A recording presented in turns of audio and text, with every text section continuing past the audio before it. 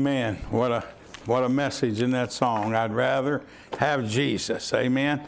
Well, I hope you've had a good day. It's a little cooler out there tonight than it has been in a little while, and so, but that's because fall has come and it's here. And well, I called back home, and my daughter was putting all our plants inside the garage because I think it's going to get in the middle 20s tonight there, and so getting down there, starting to kind of really feel like fall when that happens, and getting there. What was it? One day last week it was almost 90 degrees.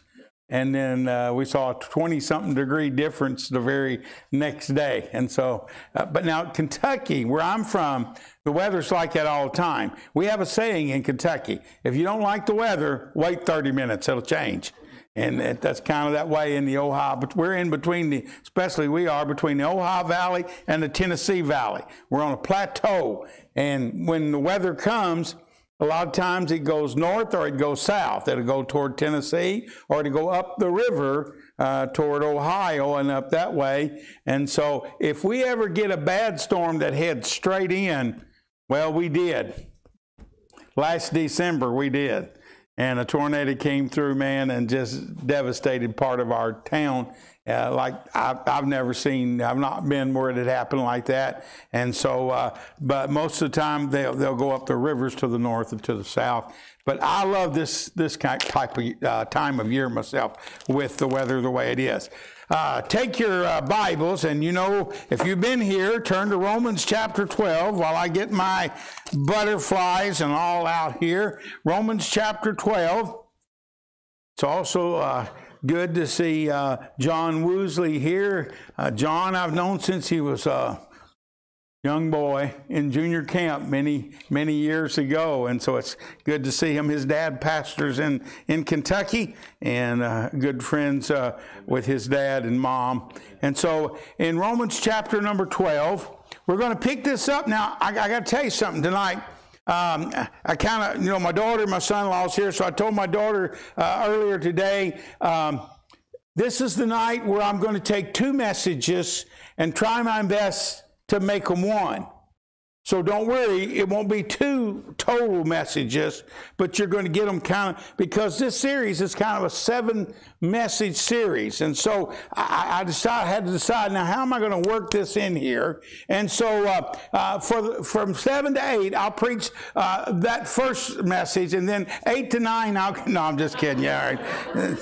Don't get excited. It'll all blend in together, hopefully, here. But for the sake of those that are here, and maybe just to catch you up a little bit, I'm not going over everything, but we're talking about spiritual metamorphosis. In other words, where the Bible says, Romans 12, 1 and 2, if you'll follow along there, I beseech you therefore, brethren, by the mercies of God, that you present your bodies a living sacrifice, wholly acceptable unto God, which is your reasonable service. And be not conformed to this world, but be ye transformed.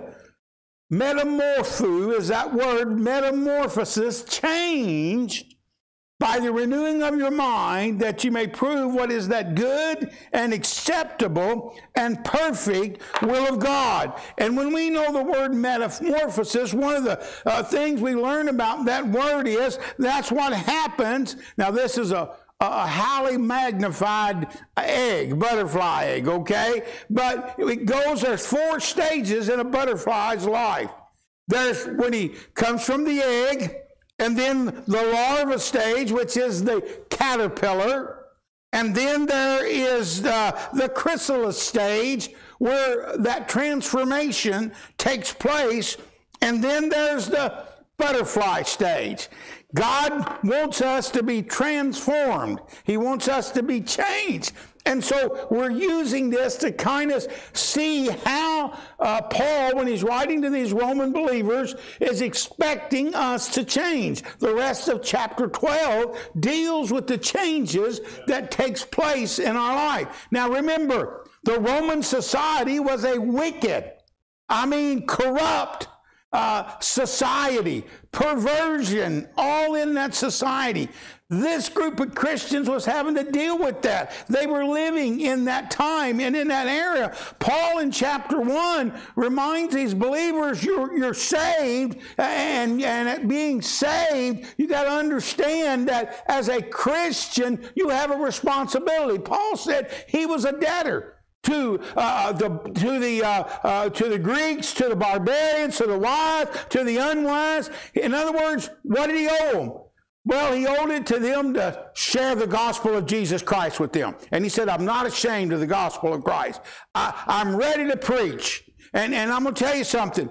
That's what we need to be. We live in a wicked society today. We live in a day when it's seemingly, we sometimes say, how can it get any worse? How much further could it go? Right. But I'm telling you, we're not the first group of Christians to have to deal with this. Right.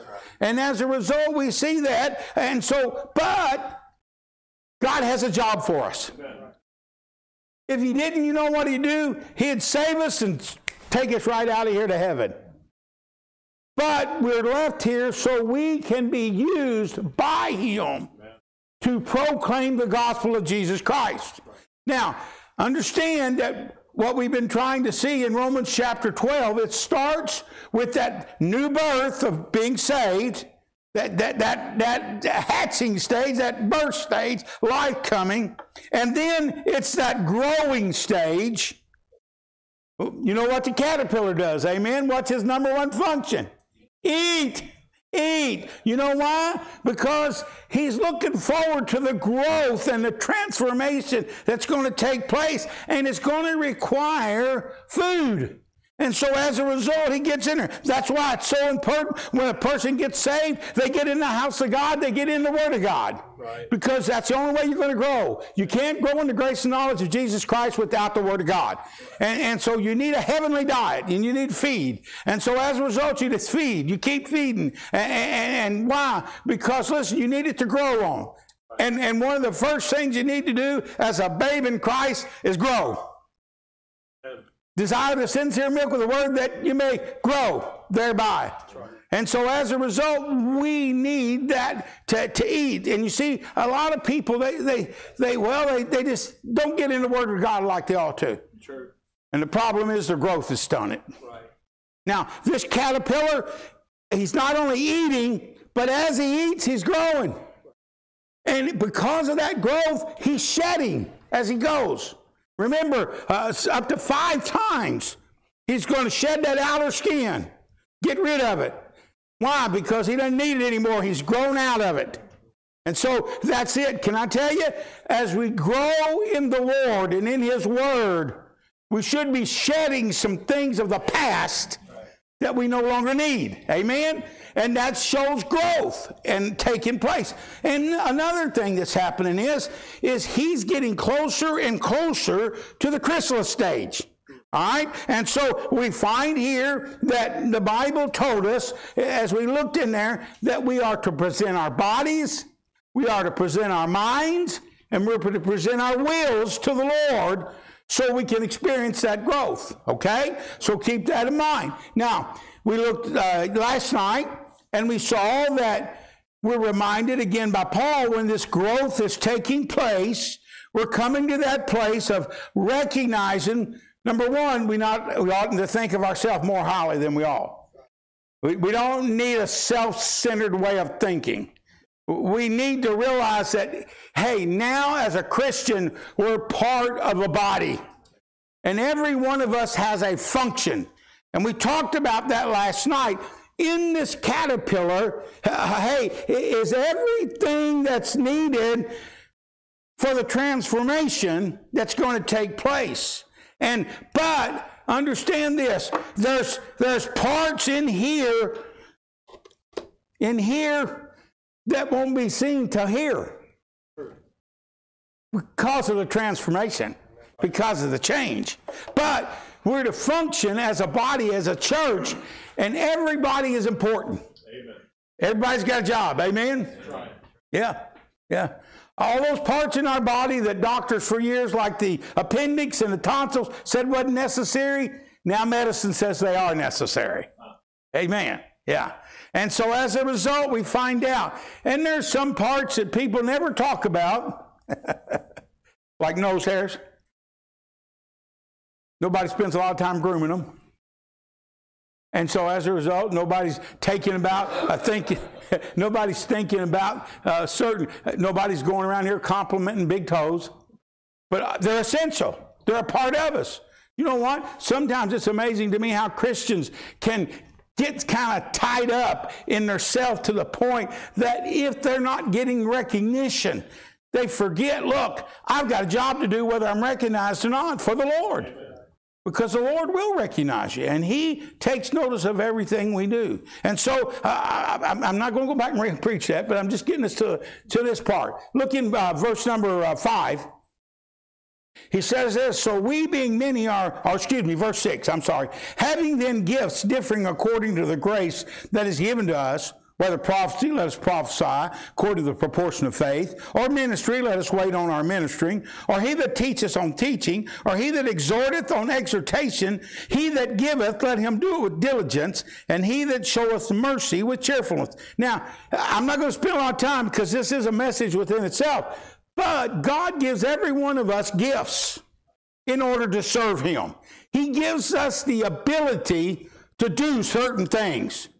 You know what? Every child of God, as you grow and as you get in the Word of God and in the house of God, the Holy Spirit is going to show you some areas of your life that God has gifted you with in order that you can be a blessing to others and also a big help in serving the Lord and doing His will in your life because you've got a gift. He mentions some of those. I'm not going to take time to go over them individually except to say whatever God has given you, you use it for Him.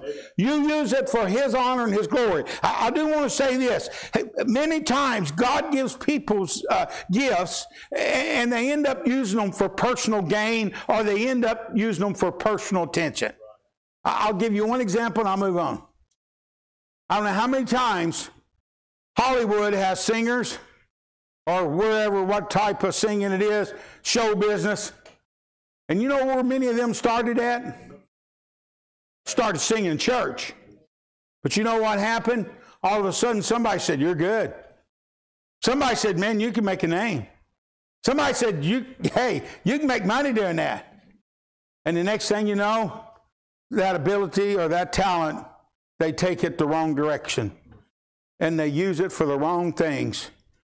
And I'm telling you, it is sad the number of lives that have been destroyed because of a talent they had that they would not use for God. And I'm telling you, it's a dangerous thing. When God gives you a gift, the illustration, I don't know if it's a gift or not. He gave me ability. But before I ever went into ministry, I was a Christian, newly saved, working a job. And they came to me one day and they said to me, can you use a spray gun? And I said to the superintendent, I've never used one. And he said, we got to open it. I was making $2.20 an hour as a common laborer at that mill. And he said, we got an opening upstairs. We need a guy that can use a spray gun. It pays $4.25 an hour, and we'll train you. I said, well, I've never used one, but I've always wanted to. Yeah. And so they trained me, and I got the job. Well, God began to work in my heart about full-time ministry. And a couple of years later from that, I left the job and went into our home church and went on staff in a full-time capacity. And when I did, the pastor came to me and he said to me, oh, wait a minute, hold it. Let me back up. I had not gone in a full-time capacity at that time. We were in church and we was getting involved in church, taking part and getting active in church before I surrendered. And the pastor came to me and he said, hey, Brother Decker, he says, what exactly do you do at your job? And I said, well, I use a spray gun and I finish doors and cabinets and using a spray gun. And he said, glory to God. And I said, over a spray gun? And he said, no, you don't understand. We just bought a couple of buses. And he said, we can't run them school bus yellow here in Louisville, Kentucky. And we bought the paint. We've got the spray gun. We've got everything needed out there. But we've been praying somebody that would come along and use a spray gun. You know what? I never knew that when they come down there that day and said, hey, you want to learn how to use a spray gun? God said, I'm preparing you for a job that you're going to do for me one day. That's how the Lord works. Amen. Praise God for it. Now, that message is done. See, I got it done quicker than an hour. Don't plan on the second one being that way, all right, okay? Now, in verse 9. Let love be without dissimulation. Abhor that which is evil. Cleave to that which is good. Be kindly affectioned one to another with brotherly love. In honor, preferring one another. Not slothful in business, fervent in spirit, serve the Lord, rejoicing in hope, patient in tribulation, continuing instant in prayer, distributing to the necessity of saints, given to hospitality. Bless them which persecute you. Bless and curse not. Rejoice with them that do rejoice, and weep with them that weep. Be of the same mind one toward another. Mind not high things, but condescend to men of low estate. Be not wise in your own conceits. Now, here we go. Here comes the caterpillar. He's getting ready for the chrysalis. Now, as this caterpillar comes to this stage in his life, going in here, what's happening is, already, I told you already, inwardly changes are taking place inside. You can't see him, still looks like a caterpillar, but inside, he's dying to self. Inside, parts of him are dissolving and going. He doesn't need them any longer. Why? Because he's looking forward to what he's going to be. And so he doesn't need those parts because his goal is, I'm not going to stay a caterpillar. That's just a temporal thing until I can be transformed and changed. And so as a result, this inward change is taking place in this caterpillar, and you can't see it. Did you know what? Even before he gets in the chrysalis, some of the butterfly's parts are already starting to be composed within inside of him. But first, he's got to die to self. And then, inside of him, because of the maturity, that juvenile cell that's in there, all of a sudden, it triggers and says, hey, you've been in this stage long enough. It's time to move on. You know, the Bible tells us about those that he says they should be teachers and they should be, but yet they're back still over here on the milk when they should have proceeded on to the meat. And now here this caterpillar, he's triggered inside to say, you got to move on to the next stage. And so he's getting ready. Now understand, especially in a monarch that we're talking about mainly here, the chrysalis is in the caterpillar. It's underneath this outer layer, the last outer layer that he sheds, okay? That's just there. And inwardly, he's already dying to self. The caterpillar is getting ready to go in order that he can be changed. And so the transformation can take place.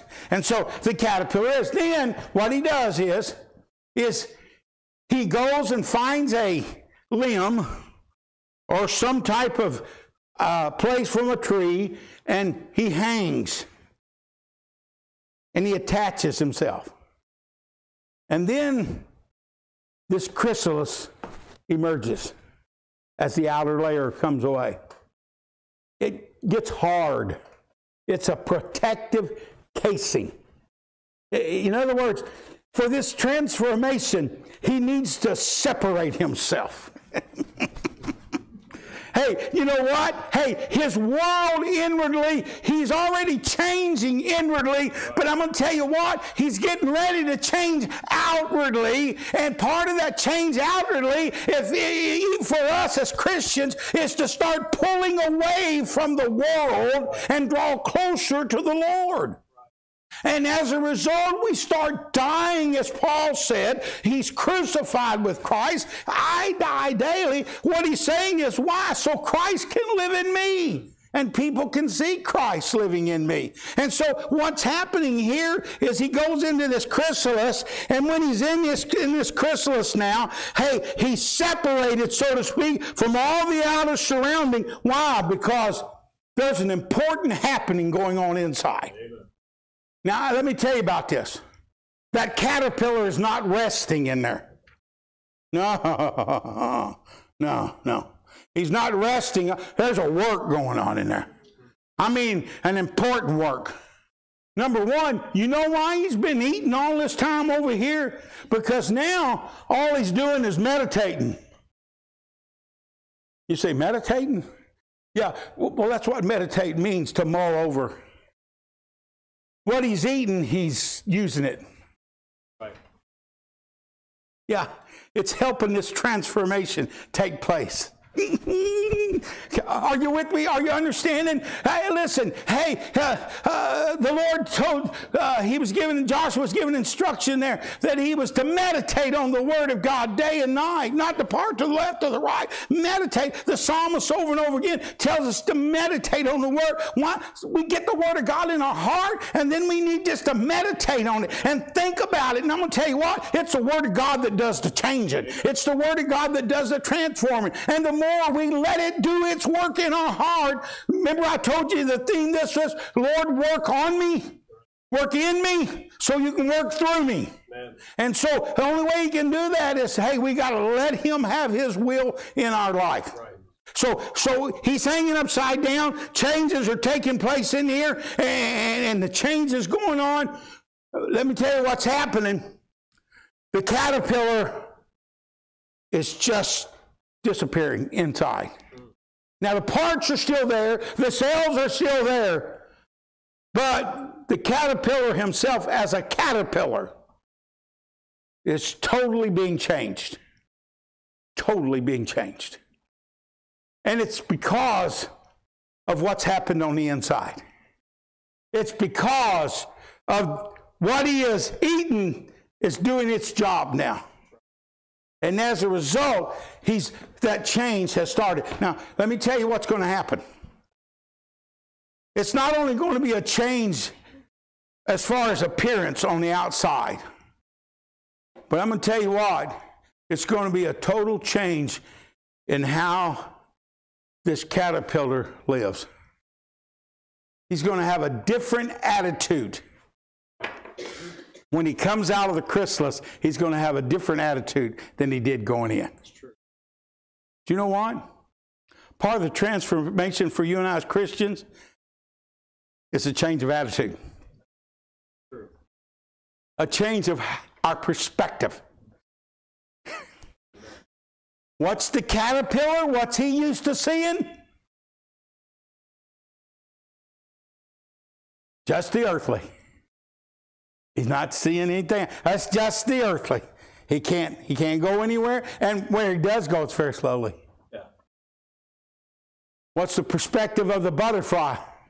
Oh, it's heavenly. It's above.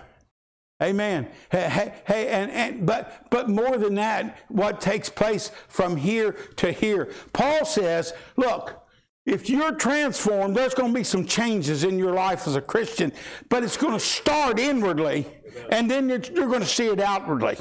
And so he gives us a list of those, and that's what I want us to try to look at it very briefly tonight as we look through. The first thing he says here is the matter of let love be without dissimulation. He said you're going to be genuine in your love. This transformation is going to make you real. I mean, in the way you love others. It's not just word love. It comes from the heart, because here's what he says. He says, let it be without dissimulation. That means without hypocrisy. That means not something we say, but we don't really feel. It means, hey, others are going to see our love for that. The world out here, hey, we can say we love them, but what they need to see is how much we love them. Amen. Somebody said they don't care how much we know until they know how much we care. That's true. That's more important. And having a real, genuine love in the sense for their souls. We don't love their actions. Paul said you cannot emulate the Romans. Don't do as the Romans do when you're in Rome. That's right. But be different, because they need to see what happens when somebody trusts Jesus Christ. So let your love be real. Love, and as Christ loves. Let that agape love come through in your life. And so he says love here. This love we're talking about here, though, how important it is that we be real and we be genuine. Then look what he says. Abhor that which is evil and cleave to that which is good. So here's what he's saying. In this transformation, you're going to come to a place that you're going to see how horrible evil is. Right. But he didn't just say, hate it, don't like it.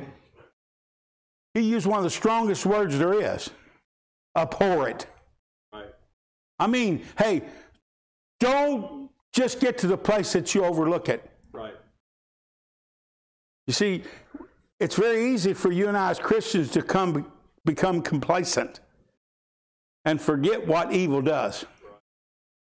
It destroys. It's a killer. And so Paul's saying this. He's saying, look, he said, abhor that which is evil. Develop a hatred. I mean, a hatred inside that, look, you understand and you recognize it enough that you're going to avoid it and stay away from it. The world likes to make evil funny. They try to make evil look like it's fun. Sin has its pleasure for a season, but then the destruction takes place. And so he's saying here, abhor that which is evil. Secondly, though, then he says in the same verse there, cleave to that which is good. Very simple here. I'm just trying to tell you the Bible's what says it here, but Paul is trying to say in this transformation, there's going to be a total change in the way you look at things. That's right. And so as a result, he's saying you hate that which is evil and which causes so much destruction and problem, but cleave. Amen. That word cleave there, it means strongly adhere to. It's like using super glue. He said, stick yourself on that which is good and just stay with it. Don't let it go. Follow it around. Cleave to it. You see, we live in a world now that likes to call bad good. Yeah. And good evil. That's the time we live in. And as a result, we need to make sure, hey, listen, we know what's good. God is good. Amen. And we need to recognize those things that are good and not be ashamed to live by those things which are good and stay close to them, follow after them, cleave to them, and then avoid evil. Stay away from evil. Don't play around with it. Right. Don't just say, well, it's not. That's not going to bother me. It will bother you. Let me move on. He said, be kindly affectioned one to another with brotherly love in honor, preferring one another. This is talking about our attitude toward one another. He said, love each other with a brotherly love. We're back to church family again. Amen. We're brothers and sisters in Christ. Amen. And this is talking about a family relationship is what it's talking about right here. Yeah, it's talking about that closeness of having that family, tender affection and caring one for another and loving the brethren. And then the word preferring means, hey, to go on before and to lead or set an example for, in the sense also of honoring or esteeming them of great value. You know what? We need each other. And you know what? We need to see the people of God as God's family. And we, as a part of God's family, have a responsibility to love one another. Hey, that's one of the ways we show that we belong to Him, is by our love one for another. Yeah, and our care. You know, thank God for a church family that loves one another and enjoys being together. But sometimes church families run into problems. I heard a story about a guy who was at a boxing match. He's sitting in a boxing match, and the guy next to him is sitting there, and this fighter in the ring just hauls off and hits this guy and knocks him down. And this guy says, "Amen, what fellowship?" And they go back and start watching the fight again, and this guy hauls off and knocks that guy down, and this guy says, "Amen, what fellowship?" Does that a couple of times, and finally this guy over here says, "What in the world is wrong with you, mister?" He said, "Every time somebody hits somebody over and knocks them down, you're saying, 'Amen, what fellowship?' What's that mean?" He said, "Well, I belong to a Baptist church down the street down here, and every time we do that, we call it fellowship." That's not the way it's supposed to be, amen. And so, as a result, hey, we come together in love, caring about one another, he's saying, preferring one another, and being a help to one another. That's what he's talking about. Again, I'll repeat the statement. I think it was last night. I don't know what people do without a church family. I thank God for my church family. Amen. And I thank God for my brothers and sisters in Christ that the Lord has allowed us to become, to know in the ministry and that. But hey, I'm thankful for God's people and what they do. Now look, let me move on. I said I'm going to get through this, and I'm trying my best. Verse 11, not slothful in business, fervent in spirit, serving the Lord. Here's this change.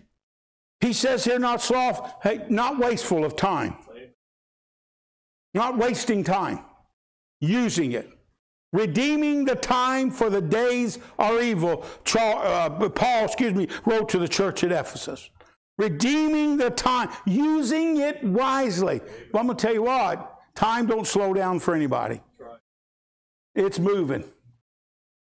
I'd say this to you that are younger in here. You may think, look, oh me, I got all kinds of time. You'll snap your finger and turn around 3 times and you'll wonder, where did it go? Amen. It goes by. Let's use it wisely. Redeem it. You know what redeem it means? It means turn it in for something of more value. That's what it means. One of the best ways to redeem it is redeem it for the Lord. Amen. Use it for Him. I learned what redeem meant when I was a kid. My mama collected top value stamps and green stamps. Anybody here know what they are? Redemption stamps. Go to the grocery or go get gas, and they give you these yellow stamps and these green stamps. My job as a kid was to lick them and put them in the book. Man, those things tasted horrible, but I'd lick a page full of them and stick them on there. And my mom said this, now if you'll do that when we go to the store and I get what I want, whatever books are left over, you can have them and get you a toy or whatever you want that's there. So I licked those stamps in hopes that she wouldn't use all the books. But the whole point of redemption stamps was then you take a certain number into that store and you redeem them. And you walk out of there with something of value more than a stamp. Amen. You know what? God says we need to redeem our time like that. Use it wisely and use it for something of value. And so it's very important. He said, that's what he's talking about being in business, fervent. In verse number 11, they're not slothful or lazy in business or lazy with your time. Don't be lazy. You be resourceful. Use your time. Fervent in spirit. And then he says how? Serving the Lord. Fervent. You know, whatever we're to do, can I tell you something? This old caterpillar, he was only fervent in one thing when he's a caterpillar, eating. But that fervency still comes through when he's a butterfly because he has a mission. I can't get ahead of myself again. I'll go on to the mission of the butterfly. He's got a purpose. Oh, he's got a long flight ahead, possibly. But anyway, hey, we need to be fervent at what we do. Have a heart in it and work at it and do it with all our heart. If we could get Christians to be as fervent as the world is at whatever they do, well, what we could see done for Christ. Now, I'm not against sports, but let me tell you something. Every time I look at one of them big arenas filled for a football game, basketball game, baseball game, or whatever, right, I can't help but one thought go through my mind. What if somebody could get out there in the middle of that stadium and tell all them people about Jesus Christ? Would they be there? Would they come for that purpose as much as they would to watch that ball game? You see, wouldn't it be great if we'd have that in the house of God? You know, hey, we don't even charge $100 and something a ticket. yeah, I don't reckon y'all do you? Yeah, no. But wouldn't it be thrilling if next Sunday, Brother Johnson, you pulled up and the line was already out across the street out there and curled down through there, and they're just waiting for the door to get open? Well, I mean, that's what they do in all those other activities of the world. Wouldn't it be great if those who say they're saved would be out there waiting to get in on Sunday morning? That's what he's talking about, fervent. Fervent in spirit. Doing it. And I'm going to tell you why. That's part of the transformation. That's part of the change. Seeing and having a different perspective than just an earthly perspective. Rejoicing in hope, he said. Patient in tribulation, continuing instant in prayer. And I'm trying to pick these up in her. Rejoicing in hope. Patient in tribulation. Continuing instant in prayer. Now, hey, you know what? Rejoicing in hope. Well, how's he going to rejoice in hope? Because the caterpillar's looking forward to what's going to happen. He's looking forward to this. Whew. The hope, you know who our hope is? Amen. Our hope is the coming of Jesus Christ. We're looking forward to that. That hope that we have, that's steadfast and sure. And I'm going to tell you what, whatever affliction, whatever we go through here, we got to keep our eyes on what's ahead for us. And remember, hey, whatever happens down here to us is the worst that's ever going to take place. All we have that's coming as Christians is better, much better. Hope. He said, rejoicing in hope and being patient in those afflictions. Why? Because of the fact of what we're looking forward to. What we're hoping for. And that hope will be a reality. You see, he says here, rejoicing in hope, patient in tribulation, and then continuing instant in prayer. For us, it's continually praying. Praying to the one who can help us. One that can get us through this process of transformation and change. Only by his power can it take place. And then he said, distributing to the necessity of saints and given to hospitality. You know what? We go from a selfish perspective to a perspective that is heavenly. And man, I'm going to tell you something. It changes the whole viewpoint. We go from thinking about us to what we can do for others. How can we help others? That's what he's talking about. Distributing to other, helping brothers and sisters in Christ. But then he goes on and says, given to hospitality. That's talking about strangers. That's, you know, when they traveled back in those days, they didn't have hotels and motels. Christians would take in traveling people, and they would be hospitable. In other words, helping them out as they go along the way. That's what they would do. And being hospitable means being kind and realizing that out there is a world that needs somebody to show them what it means to be saved and as a Christian, caring about others. You know, I have this thought in my mind. The Bible tells us that sometimes when we entertain strangers, we entertain angels unaware. Yeah. Sometimes. I keep that in my mind. I try to.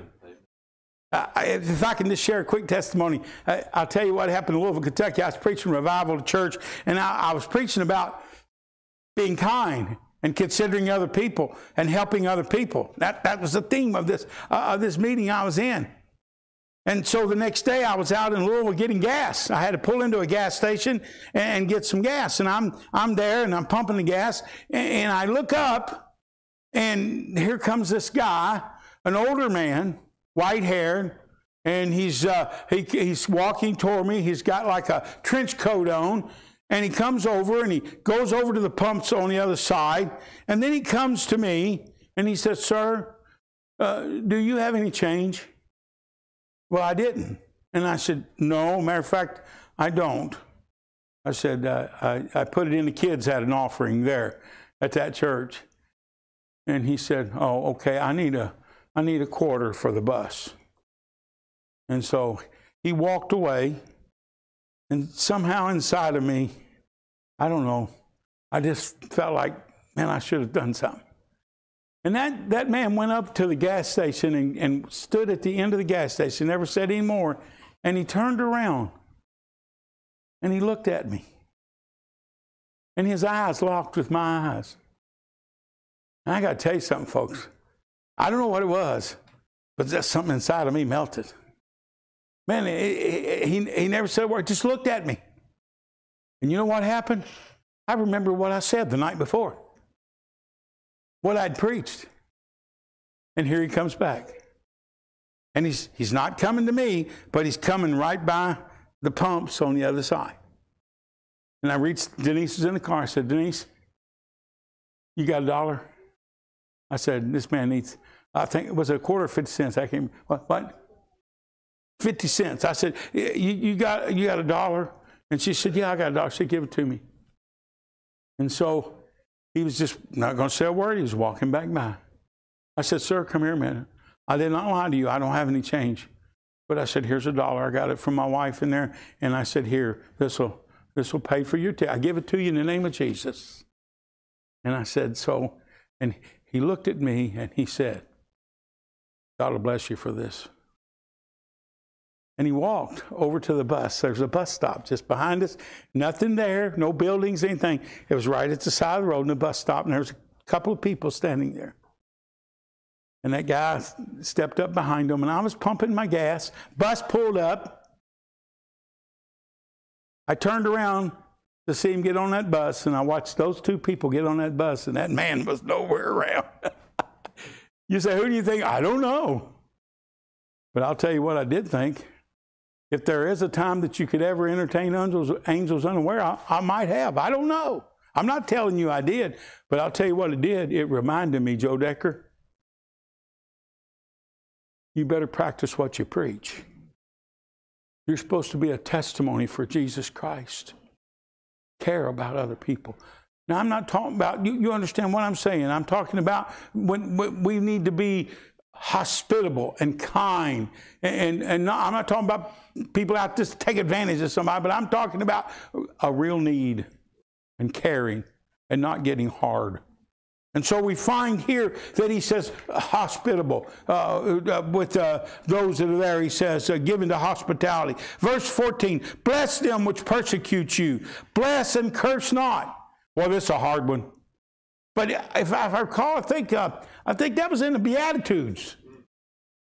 Yeah. One of the hardest things to do is bless them that curse you. Yeah. But that's what we're told. You know what? That's not natural. No, because it takes a transformation. It takes a change of perspective. It takes a change in attitude to be able to do that. He said not only that, but he said then, "Rejoice with them that do rejoice, and weep with them that weep. Be of the same mind one toward another. Mind not high things, but condescend to men of low estate. Be not wise in your own conceit." In other words, he's saying here, look, we need to be willing to give of ourselves. We need to be willing to help others. We need to be willing to recognize the needs of others. And we need to not trust in our own abilities or not in our own conceit about our skills and what we can do, but realize, as Paul said, I can do all things, not through Joe Decker's strength, not through what I can do in my mind or in my abilities, but I can do all things through Christ which strengtheneth me. That thought comes about when the transformation takes place. We quit thinking about what we can do and think about what He can do. Did you know what? In that chrysalis, a miracle happens.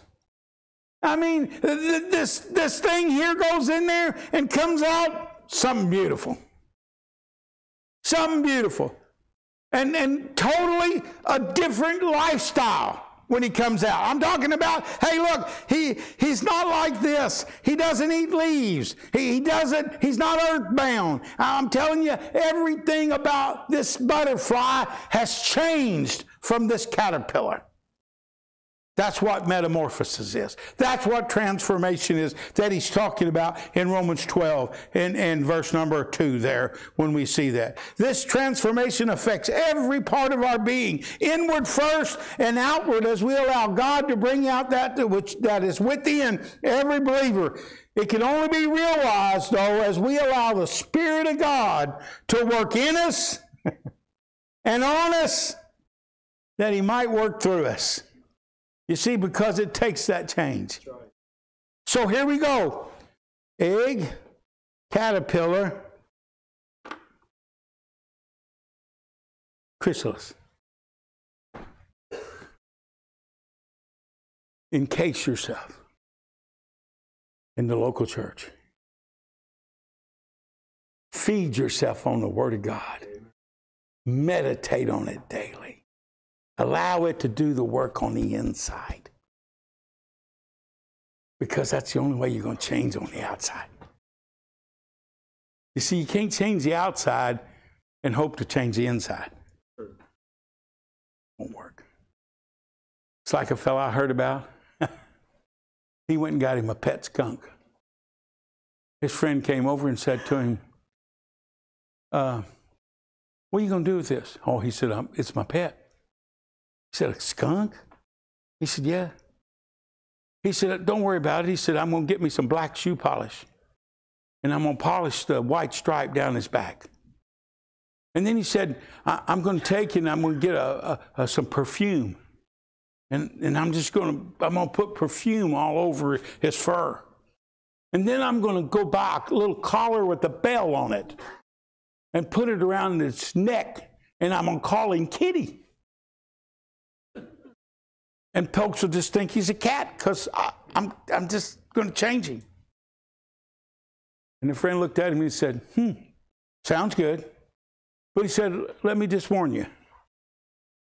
The first time you scare that thing, you're going to find out he's still a skunk on the inside. Amen. That outward change that's going to mean the most is going to come from something changing inside first. And then it'll be a lasting change because it's from the inside out. And that's what exactly metamorphosis, that's what the chrysalis is there for. You can't see it, but while he's in the chrysalis, those beautiful wings start forming. They're all rolled up. He has antennae that he doesn't have here. And those antennae grow out. Inwardly, that mouth that used to crunch and eat them leaves like crazy, it's converted into a mouth that can only suck nectar. That's it. Wouldn't that be good if we as Christians, when metamorphosis takes place, our mouths were changed? Instead of that which crunches and eats on everything and destroys, it becomes that which is just a sweet mouth and nectar. Amen. Chrysalis. It's happening. He's getting ready to come out. Getting ready to emerge. Oh, by the way, that won't happen real easy. It's going to be somewhat of a struggle in the very last stages of him getting to that place. Because can I tell you something? There's always a struggle involved, usually, in trying to do what God wants us to do. But eventually it makes us stronger and able to deal with situations in our life. Here's the question tonight. If you're here and you've not been saved, you need life. Can't grow until you have life. You need to be saved. And we can tell you how tonight. You can know Jesus Christ as your personal Savior, and you can start really living. Because a person is dead in trespass and sin, the Bible says, until they trust Christ. Then you start to grow. You start to grow. Feed on the Word of God. Maybe you're in here and you're saved, but you've just not been in church like you ought to. Or maybe you've not been feeding on the Word of God, reading, studying, hearing it preached and taught, and you need to get in the Word of God, need to get in the house of God. That's part of growth. You say, I want that, everything God has in store for me. Well, then listen to the Lord and listen to His Word. Yield Him your body, yield Him your mind, and yield Him your will. That's what we saw in here. And then, well, maybe you say, look, I'm saved, I love the Lord, but how much has your life changed? How different are you than when you got saved? Still got some things in your life that should have been shed? No better time than now to get rid of them. You got some things in your life that, hey, it pertains to the world, and those things that are past, turn loose of them. Let them go. Why? Because God's got better things in store for you. He wants you to know that abundant life. He wants you to have the blessings of God. But will you yield and submit and allow Him to have your life? Let's bow our heads.